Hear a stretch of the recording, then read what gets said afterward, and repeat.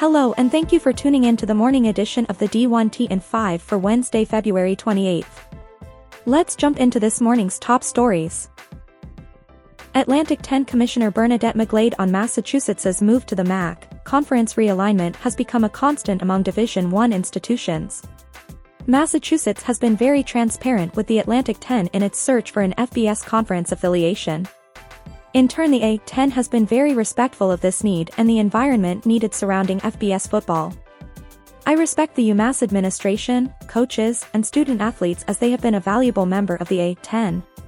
The Atlantic 10 has provided UMass an environment to be successful for nearly 50 years in numerous sports, including a Final Four run in men's basketball. This news does not alter the mission of the A10 as a nationally relevant, successful basketball-centric conference with a robust Olympic sports platform also built for success. UNLV has received a $6.5 million gift from the Boyd Gaming Corporation and the Boyd family to support the Rebel Up Capital campaign, specifically the construction of the Boyd multi-use indoor practice facility, which will benefit most of the sports programs at UNLV. Rebels AD Eric Harper stating, UNLV Athletics is extremely thankful for the many years of support provided by the Boyd family and Boyd Gaming. This gift is part of the Rebel Up campaign to help UNLV Athletics continue its mission of enhancing the student-athlete experience. The new multi-use facility is a part of enhancing our new facilities and will increase momentum to further the campaign initiatives. Iowa AD Beth Getz and Northern Iowa Interim AD Bob Bowlesby talk with the Corridor Business Journal's Nate Kading about the changing landscape of college sports, the impact of Hawkeyes women's basketball student-athlete Caitlin Clark, the town and gown relationships both schools have with their communities, and more.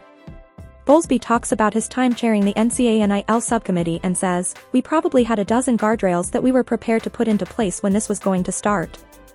Principal among them was that NIL was not to be used as an inducement for transfer or initial enrollment. It was quite clear there was a fair amount of transparency in the model.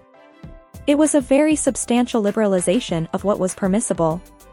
But the NCAA refused to put it in place. Their legal counsel said, 'We're going to get sued again.'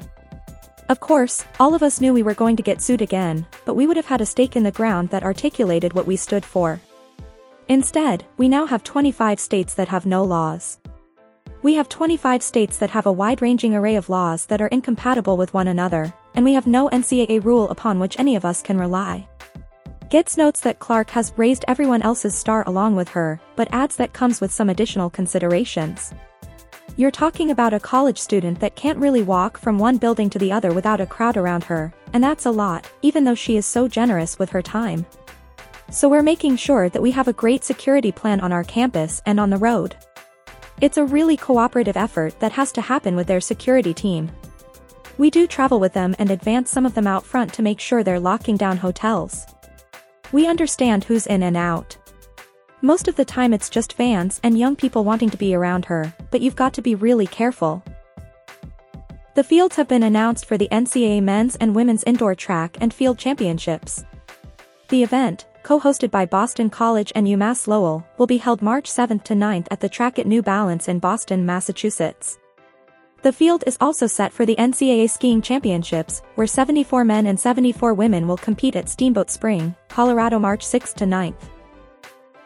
The student fees at North Texas will increase $1.60 per credit hour to $17.85, which is expected to generate an additional $2.6 million for the athletics department.